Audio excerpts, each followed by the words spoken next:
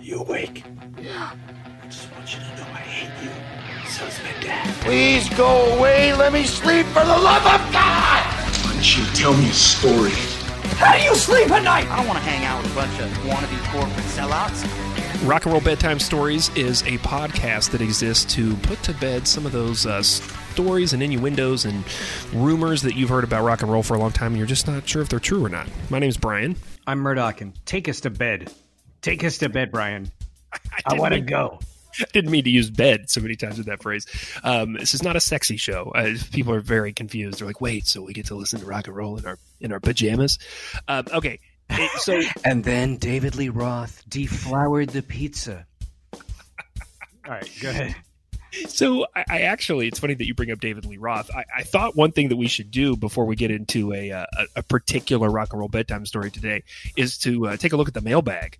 We have been doing this for a little over a year, and we get quite a few correspondences and letters and comments on things. And so I figure there's a few things that we need to address about past episodes from listeners across the country. So if you're ready for that. Yeah. Okay. Let's do the mailbag. It's been a while. So since you started with EVH, I'm going to say I'm going to start with this one, which is not the most positive feedback we've had. This comes from Doug. Doug says, I listened to the first couple minutes of your Eddie Van Halen episode until you got the story wrong. DLR quit at the height of the band's career. And so I anticipated when we had to mention the switch between DLR and Hagar, that someone was going to get mad. But there's just no way to say either of those names out loud without inflaming passions when you're among the fan base, right? Yeah. So I want you to set the course for Rock and Roll Bedtime Stories official record. When was the height of Van Halen? According 84. to Murdoch. 84. Easy. So DLR left, right? I mean, he was part of the height. Yeah, I mean that record that came out that year was it. That was the cornerstone of changing them into from everything to having a hit with synthesizers on it.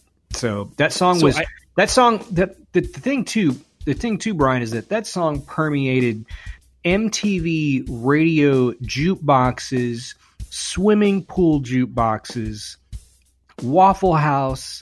Like, it was everywhere, it was a very invasive song that made that band even popular. And yeah, it's right. But, and two, if you want to see some crazy, unfortunate stuff, there are some interviews like here and there, like on YouTube, where you can watch David Lee Roth after, all of this went down, that like there was some bad blood and they did say some negative things about each other. And it was, that's what I guess made it into interesting rock and roll stories, right? Well, I don't understand how we misspoke. I mean, I may need to go back and examine the record, because I don't remember saying that David Lee Roth wasn't part of the height of the band, but I do remember there being some note made to the fact that they were still pretty successful with Sammy Hagar. So somehow we made Doug uncomfortable. Yeah, and listen, Doug, I'll say this first. I'll say this, man. I've been drunk since March. 2, they were a huge band, but if you look at the charts, they had more hits with Hagar than they did with Roth. I'm not saying they're a better band. I thought they turned into like sleepy, like sleepy album-oriented rock garbage, honestly, to be quite... I mean, like, I can't listen to that terrible stuff with all the pianos. Like, okay, listen. And now for another graduation video, it's class of 1998. Right now, like, that's why I can't listen to that crap, man. I want to hear Eddie. I just want to hear Eddie like careening over Steve Martin singing about girls. That's it. So sorry, Doug. Doug, we're sorry we upset you. I think we're in agreement. We just get something about the vernacular and the way we explain that rubbed you the wrong way. We apologize. That's the thing, man. People who like these stories and people that want to talk about classic rock, they get emotional, and I understand that. We appreciate that. That's like Steve. Steve is from Schaumburg, Illinois. Have you ever been there? I've never been to Schaumburg. I know. he wrote us a note just to say, you guys sound like a couple of idiots that don't know what you're talking about. Cool. So this is our mailbag. Awesome. All right. Hank Jubilee, while we're still on the Eddie Van Halen episode, he's from Sacramento, and he wrote that the reason why they didn't allow brown M&Ms, because this is the rumor that we dealt with in that episode, right? It's like, what was the story about Van Halen not allowing brown M&Ms in the dressing room? Right. He said, I mean, I assume he means this a bit as a joke. He says, the reason they didn't allow brown M&Ms is that Eddie already had an abundance of the brown sound, and the brown M&Ms would have made it too much brown. Wow. Do you know this whole thing about the brown sound? Yeah, sure. It's not really something we talked about, but he makes an interesting point, right? Talking about a brown M&Ms, and then of course that one of the kind of the guitar tone that Eddie Van Halen became famous for is often referred to in certain circles as the brown sound. Now, here's the funny thing. When I first saw this note, I thought he might be referencing the brown note. Do you know what the brown note is as opposed to the brown sound? No, I don't know what that is.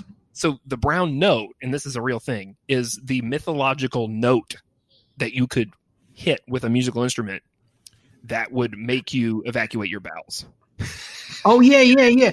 Well, okay. All right, I got it. All right. So it's been used kind of like that was sort of the joke with Eddie Van Halen. So I guess maybe that's where that came from. Like the brown noise. They are together. The brown note and the brown sound do go together. Okay, I got it. So, I mean, I didn't know that, but that's what you're saying. You're saying that they do go together. Well, yeah, because I used to hear that joke. So I guess the vernacular is kind of like mixed up or whatever. Or have we all been shitting in our pants every time we've listened to Eddie Van Halen play guitar? Is that what's really been happening? And just we haven't really talked about it. One of those things you don't want to talk about. Okay.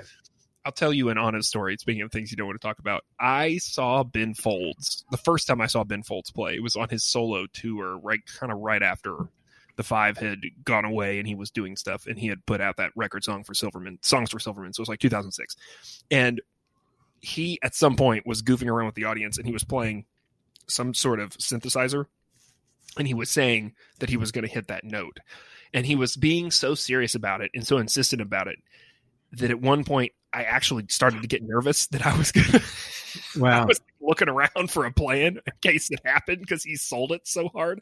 So yeah, it could be embarrassing if you're rocking out to your favorite band and that happens. So I do understand, but I appreciate Hank from Sacramento writing in to remind us of the brown sound. There are actually a lot of articles and videos about the brown sound if you really want to get into it. There's a lot out there. I don't understand why there isn't some evil large country with a large military or whatever that doesn't just go ahead and do that. It's a form of artillery. We brought our synthesizer and a large speaker. So do you know why people think it's called the brown sound, or why that it actually doesn't have to do with evacuating your bowels? I should bring this up. So some of the things that I looked at, because I was like, why do they call it that? Said that what he was trying to do specifically was mimic with his guitar the warmth of Alex's snare drum. And it's the warm sound. Yeah. He kept saying that when Alex hit that, it sounded like he was banging on a log. And so people started calling it the brown sound, like a brown log. Oh, that's one Rock and Roll Bedtime Story version of that. But it makes sense to me. I just always thought it was sort of the obtuse warm sound. That's it. But yeah, it's definitely about the warmth. Okay, so one of the most the episodes we got the most mail about, and this does not surprise me, is the episode about Skynyrd.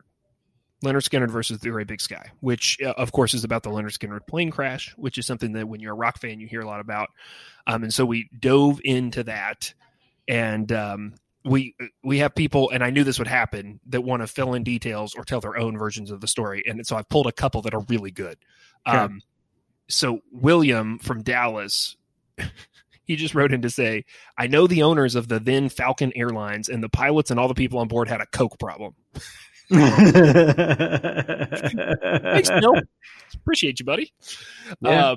Patrick wrote in to say, I was there, seen it with my own eyes. I was about 10 years old and was out hunting boar when I heard what sounded like a car badly needing a tune-up. Anyway, the next thing I know, I see a plane busting the treetops and smashing into the woods, and I ran like hell. So Patrick says he was there, which is pretty amazing if that's true. Thank you, Patrick, for checking out the show and giving us the. I mean, and he didn't say that we got a bunch of stuff wrong. So I mean, if he was there, I feel good about that. The best one, though, the best one came from James. This story is unbelievable. So James claims, I won't read this whole thing, but I'll kind of paraphrase it.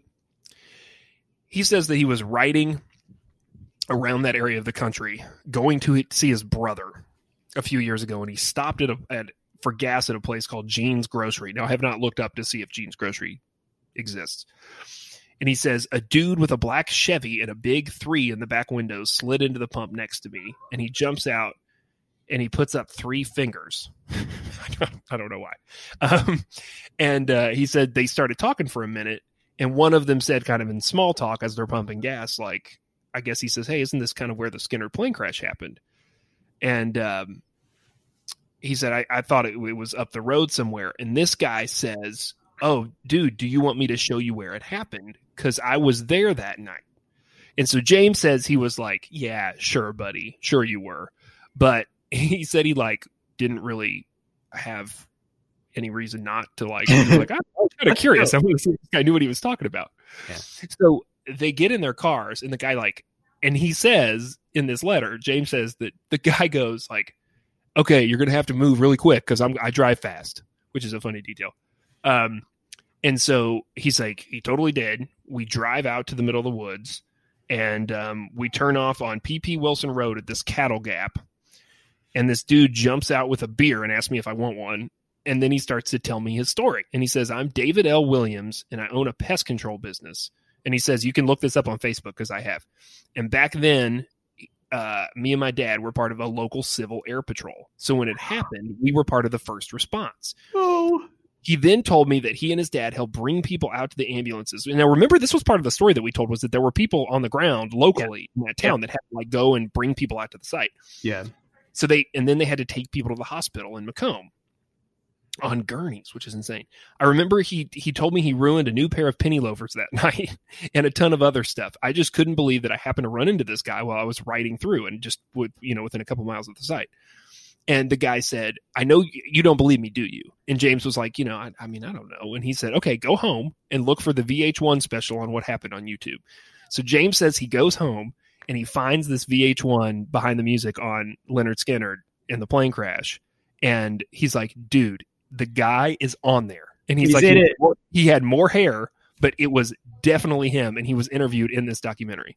Oh, that's great. Okay. So I've got to watch that now to see that too. That's the thing is that there's something that's been about that plane crash that's so personal to people. Yeah. And then there's these personal experiences that, even though there can't be that many of them, they seem like there's many because the personal experiences seem to be so powerful. And people had a real connection with that band, even though I guess it hasn't aged well in terms of people thinking that being a Southern rock redneck band or whatever. But the reality of it is, beyond that, is that people really had an attachment to that music. Yeah. I mean, do you think it was they felt heard on a national level? Just that there hadn't been a whole lot of bands that were coming out that were from proudly proclaiming to be from such a deep part of the South. Yeah. I mean, they were getting to play the Fillmore West and stuff. They were playing the same venues that the, Jefferson Airplane and the Grateful Dead were playing, and they were playing festivals. So yeah. Hey, thanks for all the mail. Even you guys that think we suck, I appreciate you spending that extra time of your day thinking just a little bit more about Brian and I before you go to bed when you're all alone. I appreciate that we suck so bad that you would go out of your way to write that in a letter. Because there's a lot of people I think suck that I've never sent them a letter to let them know. So I mean, that's some true dedication. Yeah. if you want to tell us we suck, or tell us about your opinion on a story we've told, or fill in some details, or tell us about the time you ran into a guy at a gas or station. tell us that you like us. You led this whole thing wrong, Brian. If there's an email you want to send and tell us that you like us, Brian, where do they email us at? We are the storyguys at gmail.com. We are the storyguys at gmail.com. And if you like the show, please leave a review, leave a positive review on iTunes, because most of the people on iTunes are just, they've got an Instagram. That's all right. So let's talk about a story today, a rock and roll bedtime story that is a rumor that maybe we should start. You know what? I won't say whether it's true or false, but it's a crazy rock and roll story. Do you know the story, the supposed story of why Phil Collins wrote In the Air Tonight? Not officially, no. I've heard it's about a car accident.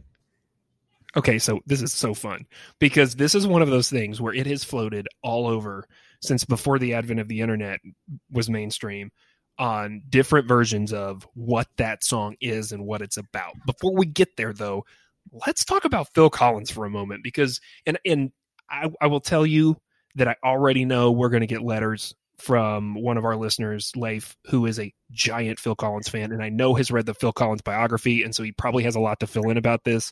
But fill in. You like that? And if we can talk about what is going on with Phil Collins now at some point, let's do that so we can inform people, because good golly, great golly, gush molly, whatever, man, there's some weird stuff going on with Phil Collins right now. So, I mean, we don't have to spend a whole lot of time in his history, but I think one thing that we do need to do is to acknowledge what a massive star Phil Collins was in the early 80s. Massive star. And there is a fantastic podcast you should listen to after you listen to all of the rock and roll bedtime stories, called Hit Parade, that is a guy who really digs through the radio charting of songs and of bands. And he did an episode probably a year and a half ago about Genesis and Phil Collins. And what is so crazy that I don't think a lot of people remember, unless they're real historians or students of rock and roll, is that Genesis, the band, birthed the Peter Gabriel solo career and the Phil Collins solo career and the Mike Rutherford, Mike and the Mechanics career. Yeah. And they were all putting out music at the same time. So one thing he talks about in this podcast is that there was a period of time where in the first couple of years of the 80s where all three of those acts were, or all really four, Mike and the Mechanics, Genesis, Peter Gabriel, Phil Collins, were all on the charts at the same time. Yeah. Which is a radio programmer's nightmare. And I know because I came of age in radio around the rise of Usher.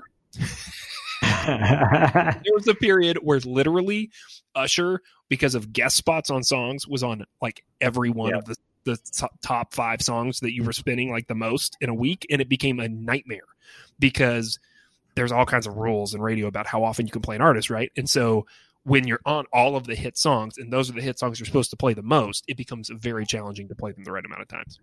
Yep. So what's your personal relationship with Phil Collins?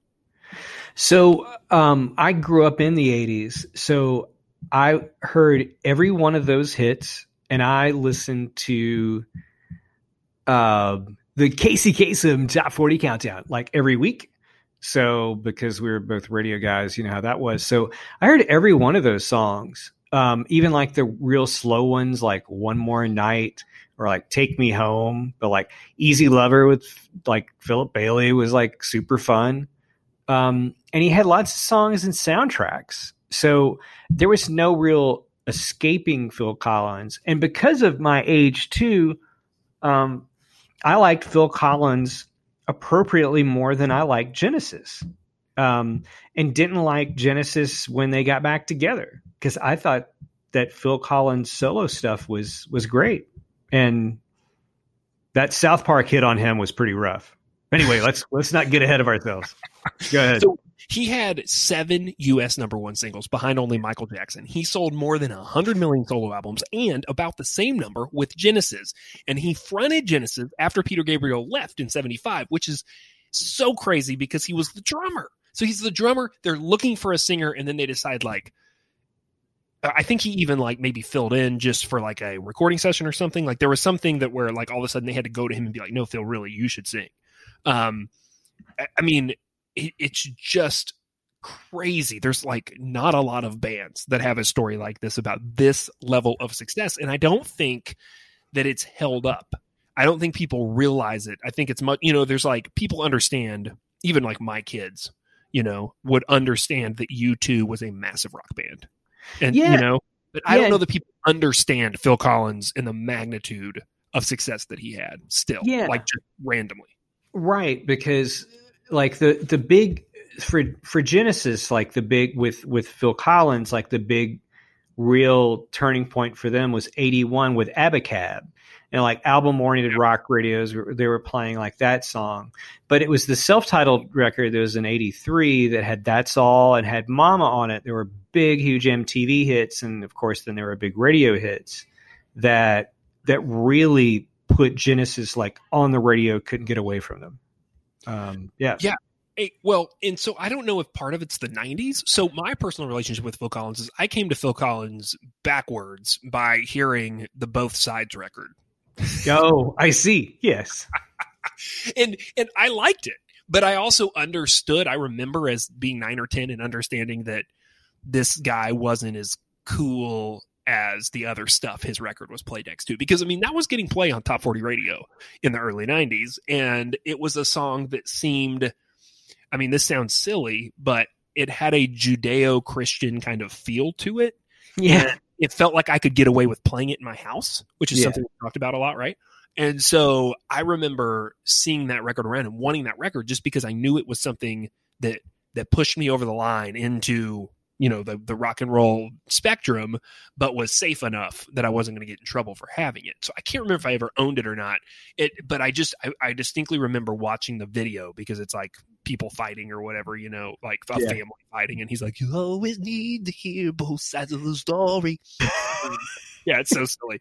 And then backwards, I learned more about his effect. And then, of course, when I got into radio and I was playing libraries of Phil Collins records, I mean, one of my first main gigs was working in a library format where we were playing, probably 9 Phil Collins songs in regular rotation and another 5 Genesis songs. So, I really grew an appreciation for him, and I still think about my early career in radio at that radio station when I hear his songs, because we just played them all the time. And that's where you start to pick up like, oh yeah, this dude had a outsized effect. But he had some real PR issues in the 90s, right? Like there was a whole political thing where he was like swinging a little right wing in Britain about taxes and stuff. Yes. There was like some philandering and the way he treated his wife. There's like a rumor that we may get to, which is not the point of this episode, but about him divorcing his second wife by fax. Yes. So that story? I do. Yeah. And then for younger musicians like Noel Gallagher, like Oasis, they just kind of referred to him as like Satan. Like they just really didn't like him. He was a symbol of 80s excess, right? Right. Yeah. People really did not like. There was this before South Park went after Phil Collins. Phil Collins was not liked. Like you knew that. But like as a person that was a fan or whatever, like you heard that, but that was kind of well known in the music circles. I think he's kind of a prickly person too. So yeah. There are a lot of things about him that have not held up to great scrutiny. But one of them is the story we're going to get into. So Face Value is the record that is his first solo record and is just huge, right? It just really breaks him as a solo artist at the same time that he's had all the success with Genesis. And it features a song that is probably, arguably, still the song for people when you think Phil Collins, and that is In the Air Tonight. And I know you want to do it. Go ahead and do it right now. Did it.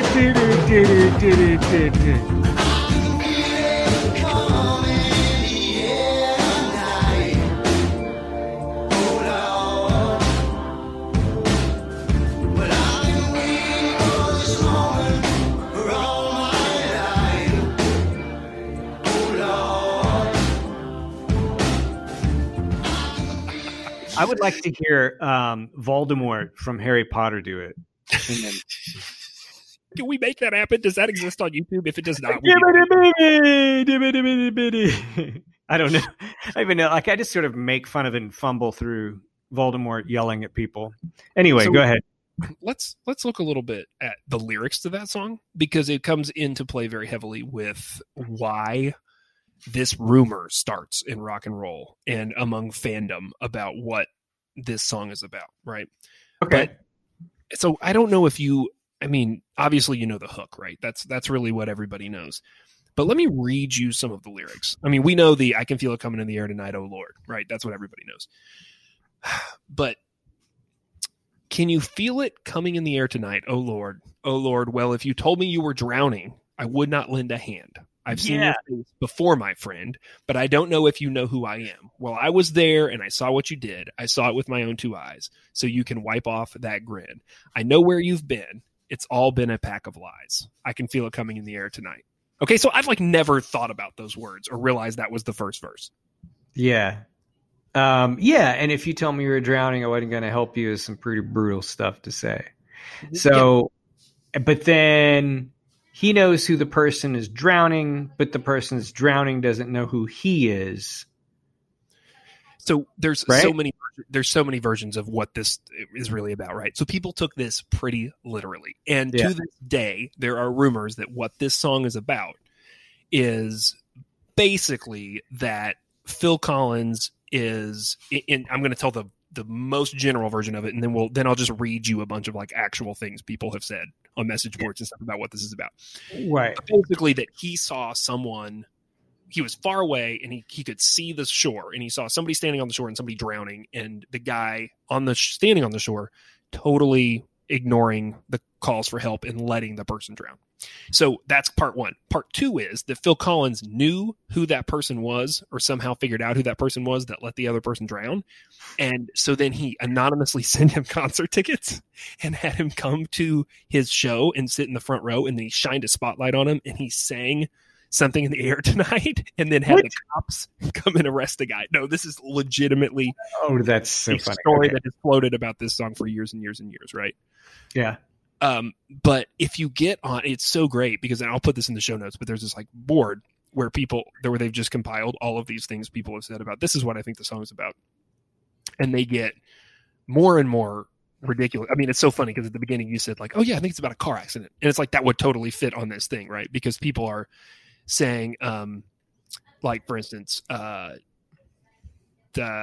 this is from 1994. Definitely true, except the part about the spotlight. Although he was in the front row, probably looked like a spotlight was on him. Right after the show, the guy in question killed himself.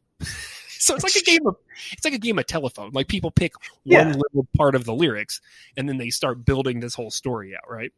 Yeah. What I heard about the song is that it's Phil's noting that a friend watched someone drown in a lake and did not offer to help, right? That's kind of the basic version. I heard that Phil Collins, when he was small, witnessed an individual drowning another individual. Apparently that individual looked up and spotted Phil. To this day, at every concert, Phil starts out singing this song as an accusation. A friend told me at a bar last night that the inspiration for this song came from years ago when Phil's wife had been raped and Phil knew who it was. It's just people putting random crimes in. Much later at night, Phil is walking around a lake when he hears calls for help from the lake and some guy is drowning. Phil swims out to save the guy, but when he reaches him, he finds out that it's the rapist. And so then he lets him go and he swims back to the shore and lets him drown. People are like, what? This story just is growing and growing and growing. And then there's the version of the story I heard, this is from 1996, is Phil's wife is raped. He finds out where the rapist lives. He arranges to play a concert in the rapist's hometown. A ticket for the concert is sent to the rapist's house. Phil debuts the song at the concert. That one doesn't include actual justice. That just includes hey, dude, here's some concert tickets. Yes, that's just an amazingly bad rumor. Hey, so, and you mentioned Casey Kasem's top 40, right? That's right. This particular person says, I heard a similar story about 10 years ago when I was listening to Casey Kasem's top 40. So he's blaming this rumor on Casey Kasem. According to memory, Phil and a buddy were sailing and a downpour started, which caused the boat to capsize. Phil was swimming to shore with his friend and saw a guy sitting on his dock watching them. He screamed for help. Apparently the guy had a boat and everything, but the guy just sat there and watched. So Phil made it back to shore, but his friend drowned. And Phil later tracked this guy down and sent him front row tickets to a nearby concert. The guy showed up and Phil sang In the Air Tonight while staring at him.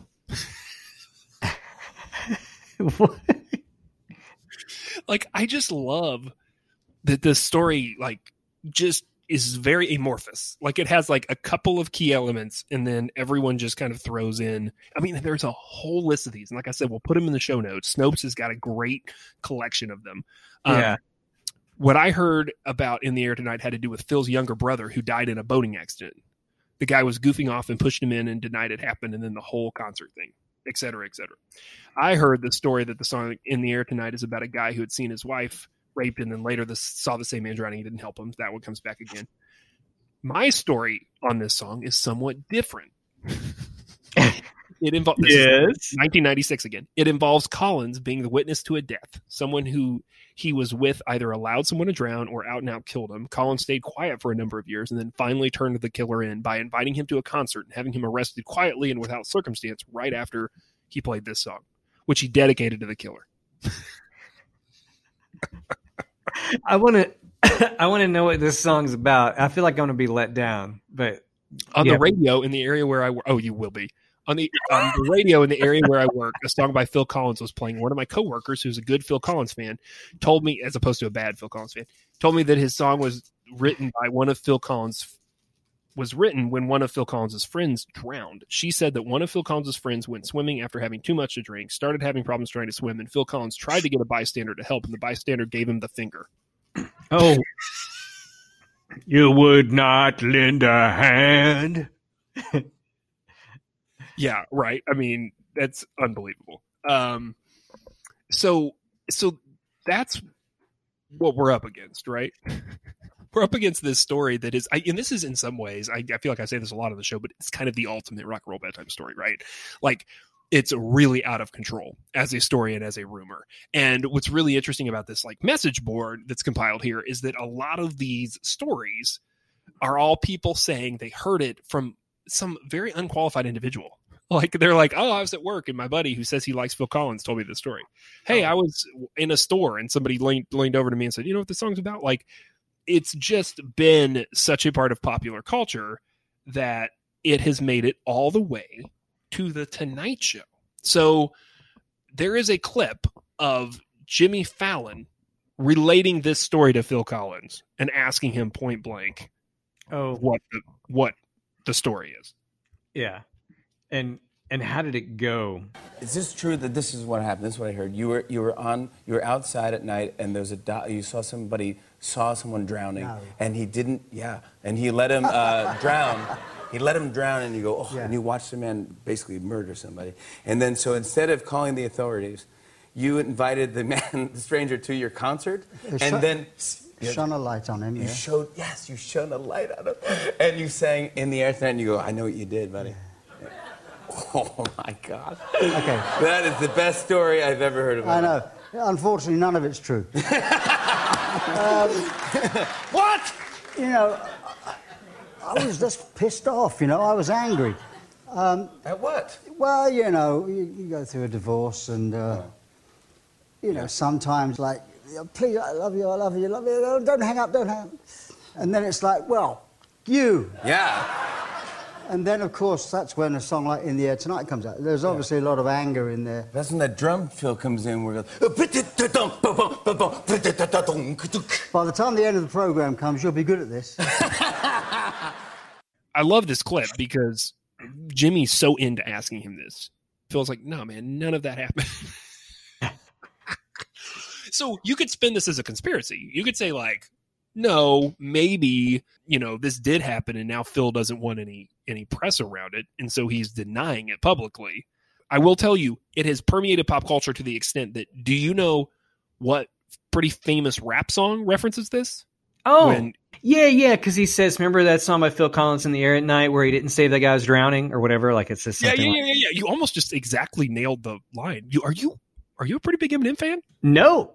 But I did go back and listen to Stan after I saw Pete Davidson do a riff on it on SNL where it was called Santa instead of Stan, and he's obsessed with Santa. You know the song by Phil Collins, In the Air of the Night, about that guy who could have saved that other guy from drowning but didn't? Then Phil saw it all, then at his show he found him. That's kind of how this is. You could have rescued me from drowning. Now it's Yeah, so that was just on my mind the last 24 hours. That's so funny. I love that. You want to talk about where Phil is now in the pop culture lexicon and what's going on with him? Well, there's others. Before we talk about like right now, I mean, it's like 4 or 5 years ago, he had come out and told everyone that he had stopped drinking because I guess that he had ended up. I read about he was in a bender, like an all-day bender that started in Switzerland, and he got on a plane and ended up in New York, and he woke up in an ICU. And the doctor asked him if his will was in order. So he had been like drinking himself, quite messy. But he did get hurt. Like it was like about 15 years ago or so, 2006, 2007, he got hurt on a Genesis tour. So like he hurt his back and his foot and things. So he was probably always like medicating himself. But what's going on with Phil now? I mean, do you know what's going on with Phil now and this divorce that he's got going on now with this wife? He's got another divorce. Let's back up before we talk to about this current divorce, and let's talk about the fax machine divorce. But let me tell you first that I do know he's not standing up when he performs now. I have heard that. Yes, that's correct. The whole performance thing is the back issue, right? Yeah. I will say it minimized my desire to go. I'm like, if the guy's in a chair the whole time, like how good is that going to be? But yeah, I heard it wasn't good. So okay, so let's talk about the fax machine divorce, and then let's talk about his current divorce. Okay. What do you know about the fax machine divorce? I don't know anything about the fax machine divorce. I know a lot more about this current divorce. I mean, it should be noted first that he really owes his solo career success in part to his first divorce. Okay, let's just shout out the first divorce because he has said over and over the face value is entirely about his first divorce.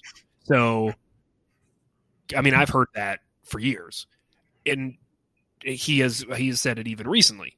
So, that being said, the second divorce happens later. In the 90s. His reputation really tanked the following year when the Sun printed an angry fax that Phil Collins had sent to his second wife, Jill Tavelman. He says it was actually written once the divorce was underway, but people assume that it was how he broke the news. The press gets a hold of this letter, and it's painted as, okay, this is Phil saying he wants a divorce. He claims that they were already getting a divorce, and this was just a nasty thing that he faxed her. I gotta say, though, I understand it's the 90s, but why fax that? That doesn't seem wise. No. I think that he might have been making some bad decisions with his bad decision bearers. I think so. Nobody should be doing that, man. Well, and then this is when Both Sides comes out, right? And so it kind of paints, for his mostly female fan base, it really paints the perception that is not great for album sales. Because he's had this affair that he's admitted to, and he's ruined his second marriage, and yada yada yada. So tell me about the most recent divorce. Oh man, there's stuff, and I do have the most recent things, but I'm a little spotty on it because it's pretty new.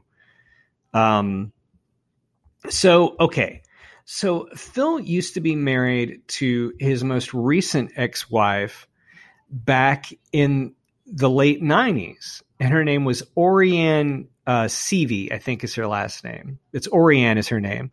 So they met when she was 21 in 1994, and she was his interpreter. And they had 2 teenage kids together, and then they got a divorce. And he paid her $46.6 million in the divorce settlement, which was the biggest British legal the biggest in British legal history at that time, right? Oh, Lord. Now, I believe that this would be the woman who he was probably having an affair with when the second marriage collapsed. So this is both sides of the story woman. Anyway, go ahead. And man, it gets weirder. So she divorced her second husband in 2016 and then shacked back up with Phil Collins. So that was like 2016. However, things have now gone really bad. So what happened is he asked her to move out of the house, and this was November-ish. And she didn't. He gave her a deadline, and she didn't meet it. And so instead, she just changed all the locks and all the security codes and locked him out of his own house. And she's already shacked up with another dude. And so he's apparently really, he's angry. So he's showing up and being very unruly and rude to everybody trying to get in his house. So he was going to file an eviction lawsuit against her, but I don't know where any of that has gone. But she's planning on marrying a 31-year-old businessman named Thomas Bates. That was good for him. Actually, she already did.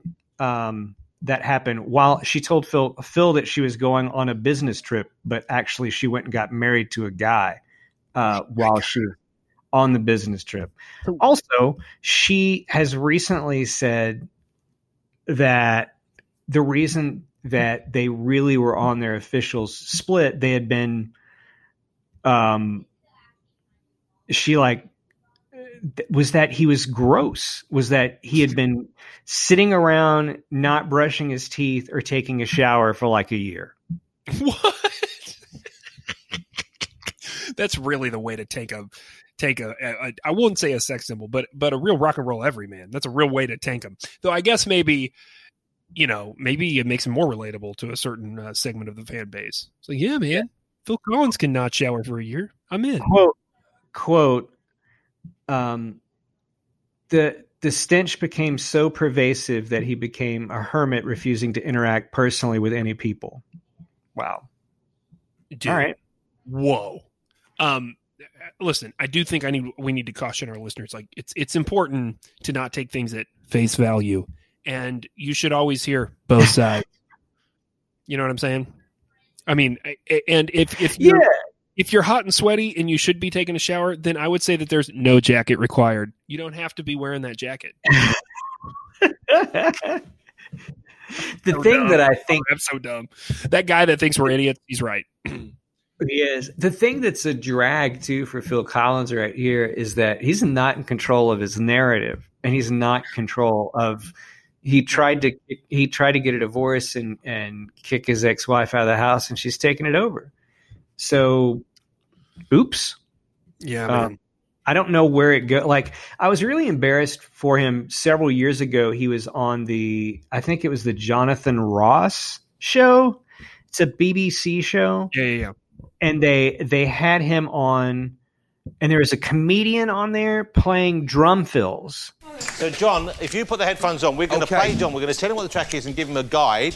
And he's going to play a very famous drum fill, I think they're called. And then, guys, you can tell me whether you can recognise the track and the artist, OK? Okay.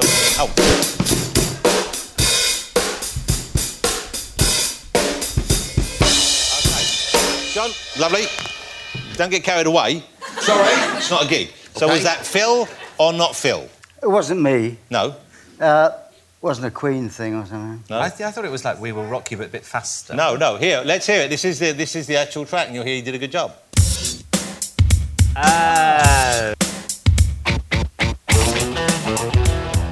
So I will say it's always bad having had a broadcast career when you have a celebrity, you're trying to do a bit with a celebrity and they just do not play along. It's real bad.